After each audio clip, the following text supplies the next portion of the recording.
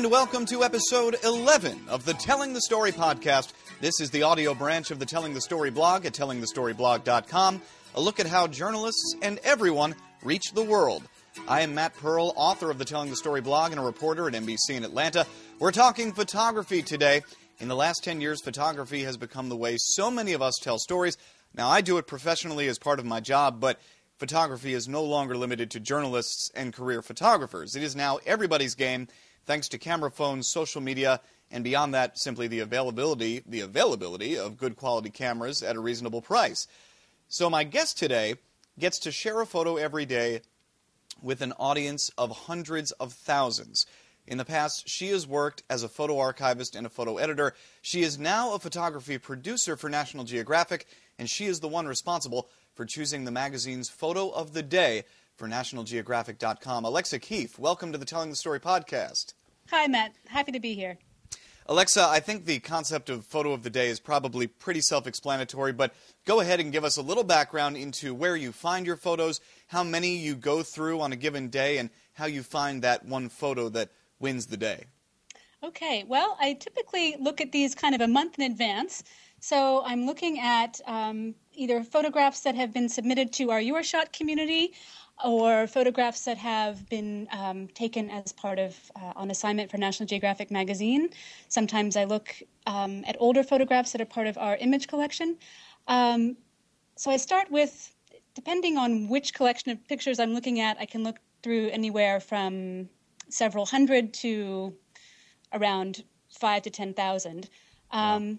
Yeah, so it's kind of a process of spending time with a larger group of pictures, looking at winnowing it down to my favorites several times over, and eventually arriving at the 30 or 31, depending on the month. That has got to be both a lot of fun and very grueling, I would imagine, especially as you get towards the end. How much, when you get to, the final of the final, the best of the best, how much are you paying attention to things, technical elements like framing, color balance, etc., and how much are you simply going by the eye test? Photo A looks better to me than photos B, C, and D.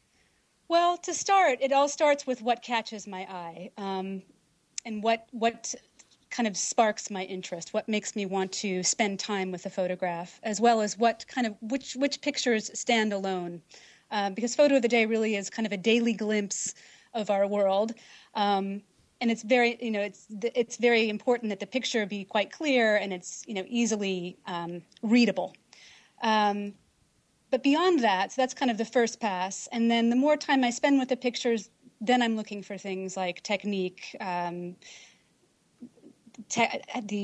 quality of the picture, and my eye. The more you spend time with the picture, the more the details kind of come out. So there'll be a time when there'll be a photo that I'll like very much at the first pass, and then the more time I spend with it, I realize that I'm not so fond of it, or I'll notice a detail that actually ends up distracting my eye.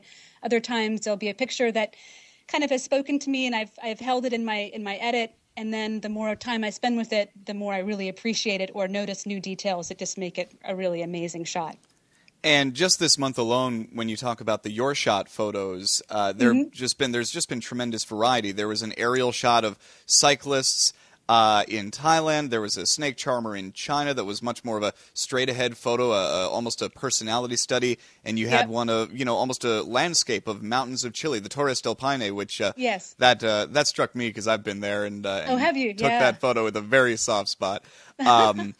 So, I know it's a cliche, but it certainly seems like there is not one correct way to take a photo or to find what's beautiful in a photograph. Not at all. I mean, to a large degree, it's subjective. I mean, obviously, I'm looking at things that I find beautiful.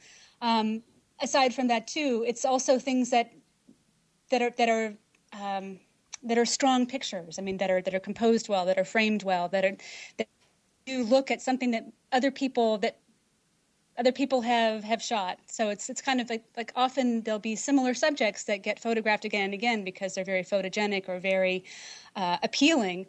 And I'm always looking for situations where someone has looked at it just a little bit differently, just done a little bit of a twist, just to kind of take it out of the everyday and into the exceptional.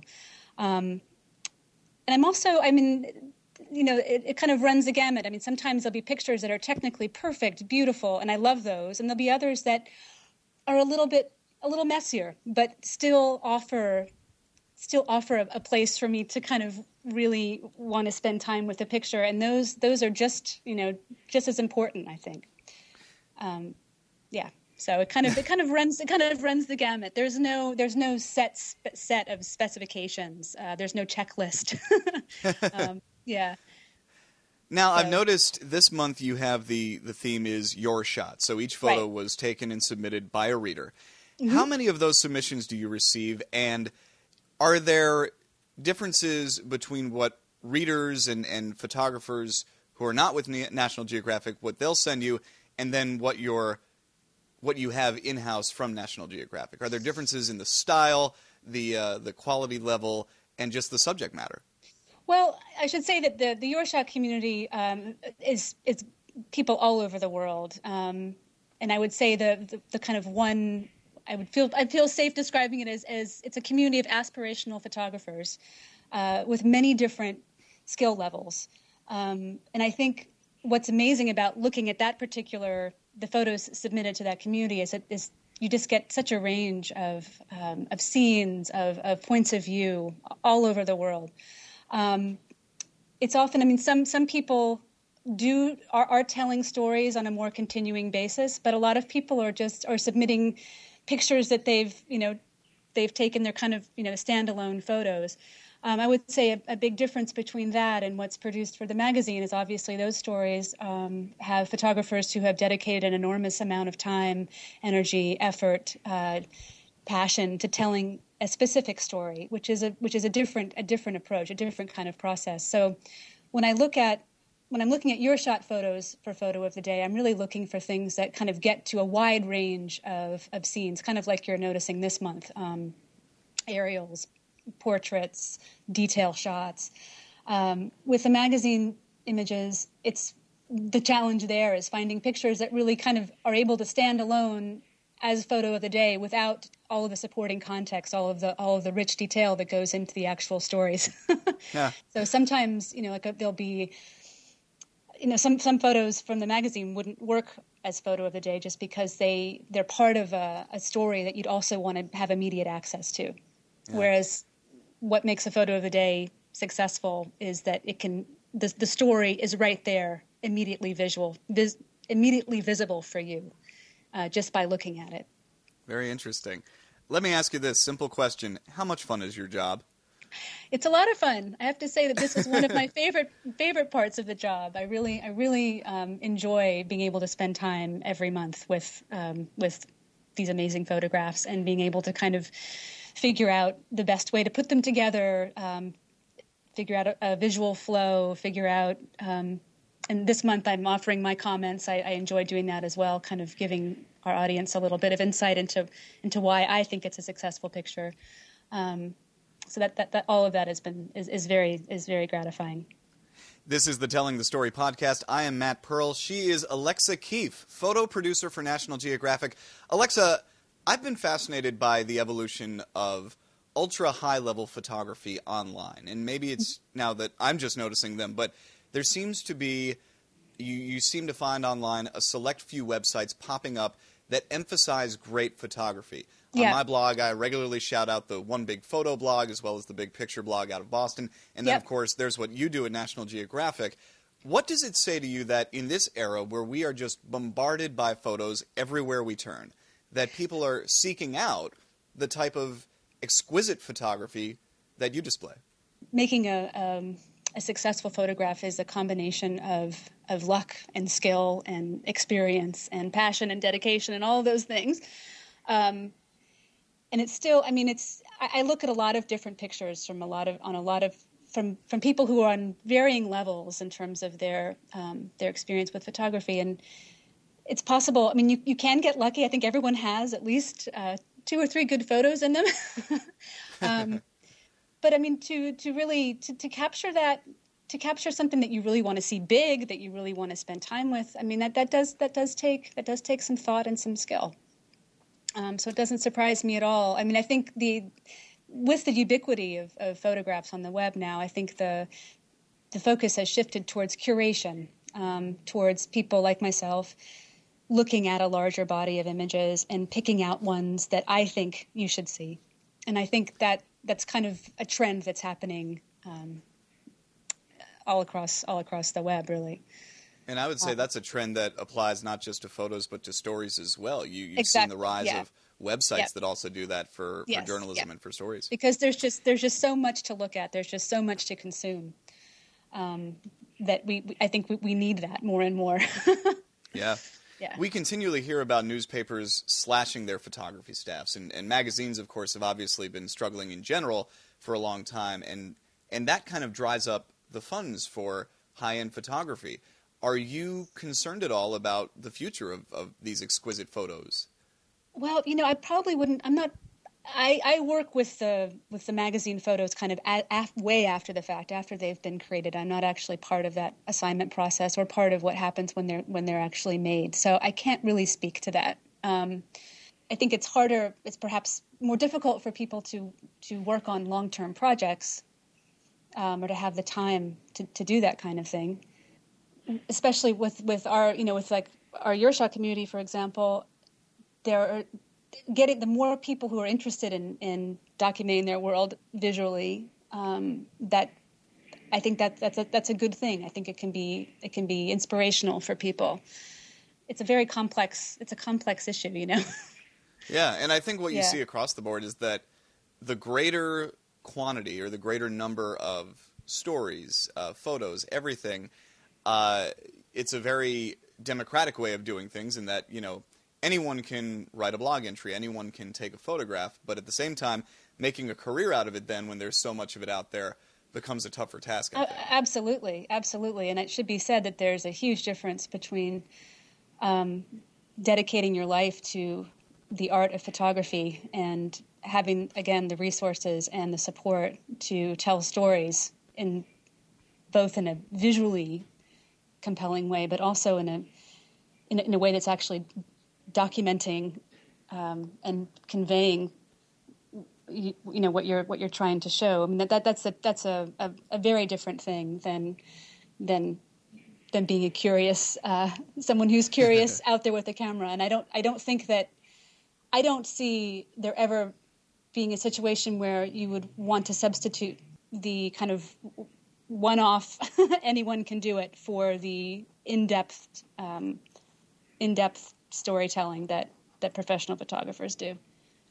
This is the Telling the Story podcast. I'm Matt Pearl. My guest is National Geographic photo producer Alexa Keefe. She curates the website's Photo of the Day. And Alexa, with this last set of questions, I always like to focus on advice for young storytellers, in this case young photographers as well.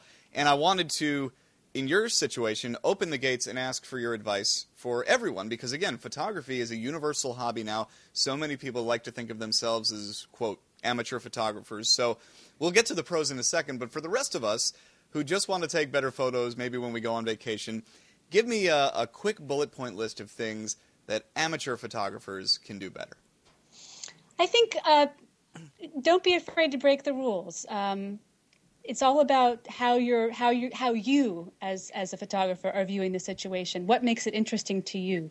Don't be afraid to get down on the ground. Don't be afraid to, shift your perspective. Don't be afraid to try black and white. All of those things, I think, are what are part of your unique voice. There's no, I think, as I can speak for myself as the editor for Photo of the Day, what I'm looking for are things that are different, that I haven't seen before. So I think, it might be easy to get kind of caught up in trying to follow a certain set of rules, but really sometimes going outside of that is just as important.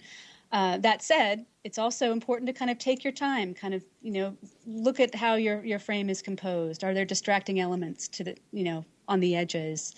Are there, is there anything there that is going to take the eye away from what you're trying to show? And I think, getting your pictures out there is a great thing as well. I mean, there's so, like you were saying earlier, I mean, there's so many places to show photographs. There's so many ways to share them. And that can be just a personally gratifying thing, if nothing else. And what is, to you, as you look at the landscape, what's the most exciting trend that you see when it comes to photography? on a professional level, not just the quantity of it in the masses? That's a good question. Certainly the kind of the advances, the technological advances allow for capturing scenes in ways that we, that are just increasingly mind-blowing. I guess the kind of photography, the everyday vernacular photography, I think that's exciting. And seeing how many people are sharing on Instagram, how many people are just kind of communicating with pictures. I think that's really cool. What is the coolest thing about that, do you think? Because I think it's something that I'm sure 10 years ago, before all of this came into play, could you have ever envisioned a world where things like, not just Instagram, but the fact that people would be sharing photos as much as they would be sharing text messages and phone calls? No, I know. I think it really just speaks to how visual we are and how much, just looking at a picture. And I have to say, look, the captions are incredibly important as well. Sometimes, the picture itself conveys the mood and the feeling and makes you want to know more, but having information about what's actually going on makes it a richer experience. No, I wouldn't have imagined that. And I think that's kind of been the amazing thing about digital photography. That said, I also really love when people are still shooting on film because I think that is an art, and just the kind of having the actual physical contact with film and developing something in the darkroom and actually being part of that whole process is still just an amazing thing. So I'm actually also really happy when I see people kind of still sticking to that. I mentioned a bit of your bio off the top. You've worked as a photo archivist and a photo editor in addition to your current work. What are the jobs that you have relished the most in your career? Well, I think there have been parts of everything I've done that have been really great. As a photo archivist, I got to spend time with pictures that not many people got to see. I kind of got to piece together pieces of mysteries in terms of where these pictures, so many things we had in the archive hadn't been cataloged or, hadn't really been fully looked at. So I got to kind of find out some stories and that hadn't been told before. As a photo editor, it's always exciting to be able to, if you're able to assign photographers to stories, that's a very wonderful, fun thing to do.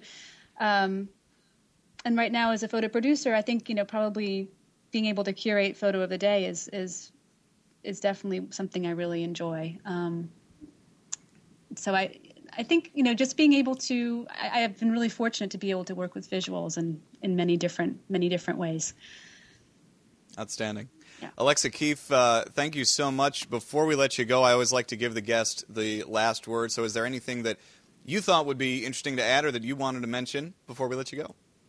Well, I'm just really happy to speak with you, Matt. I'm happy that that photo of the day is a daily destination for many people. I think we have a really loyal following, and that's always just really I really enjoy seeing that.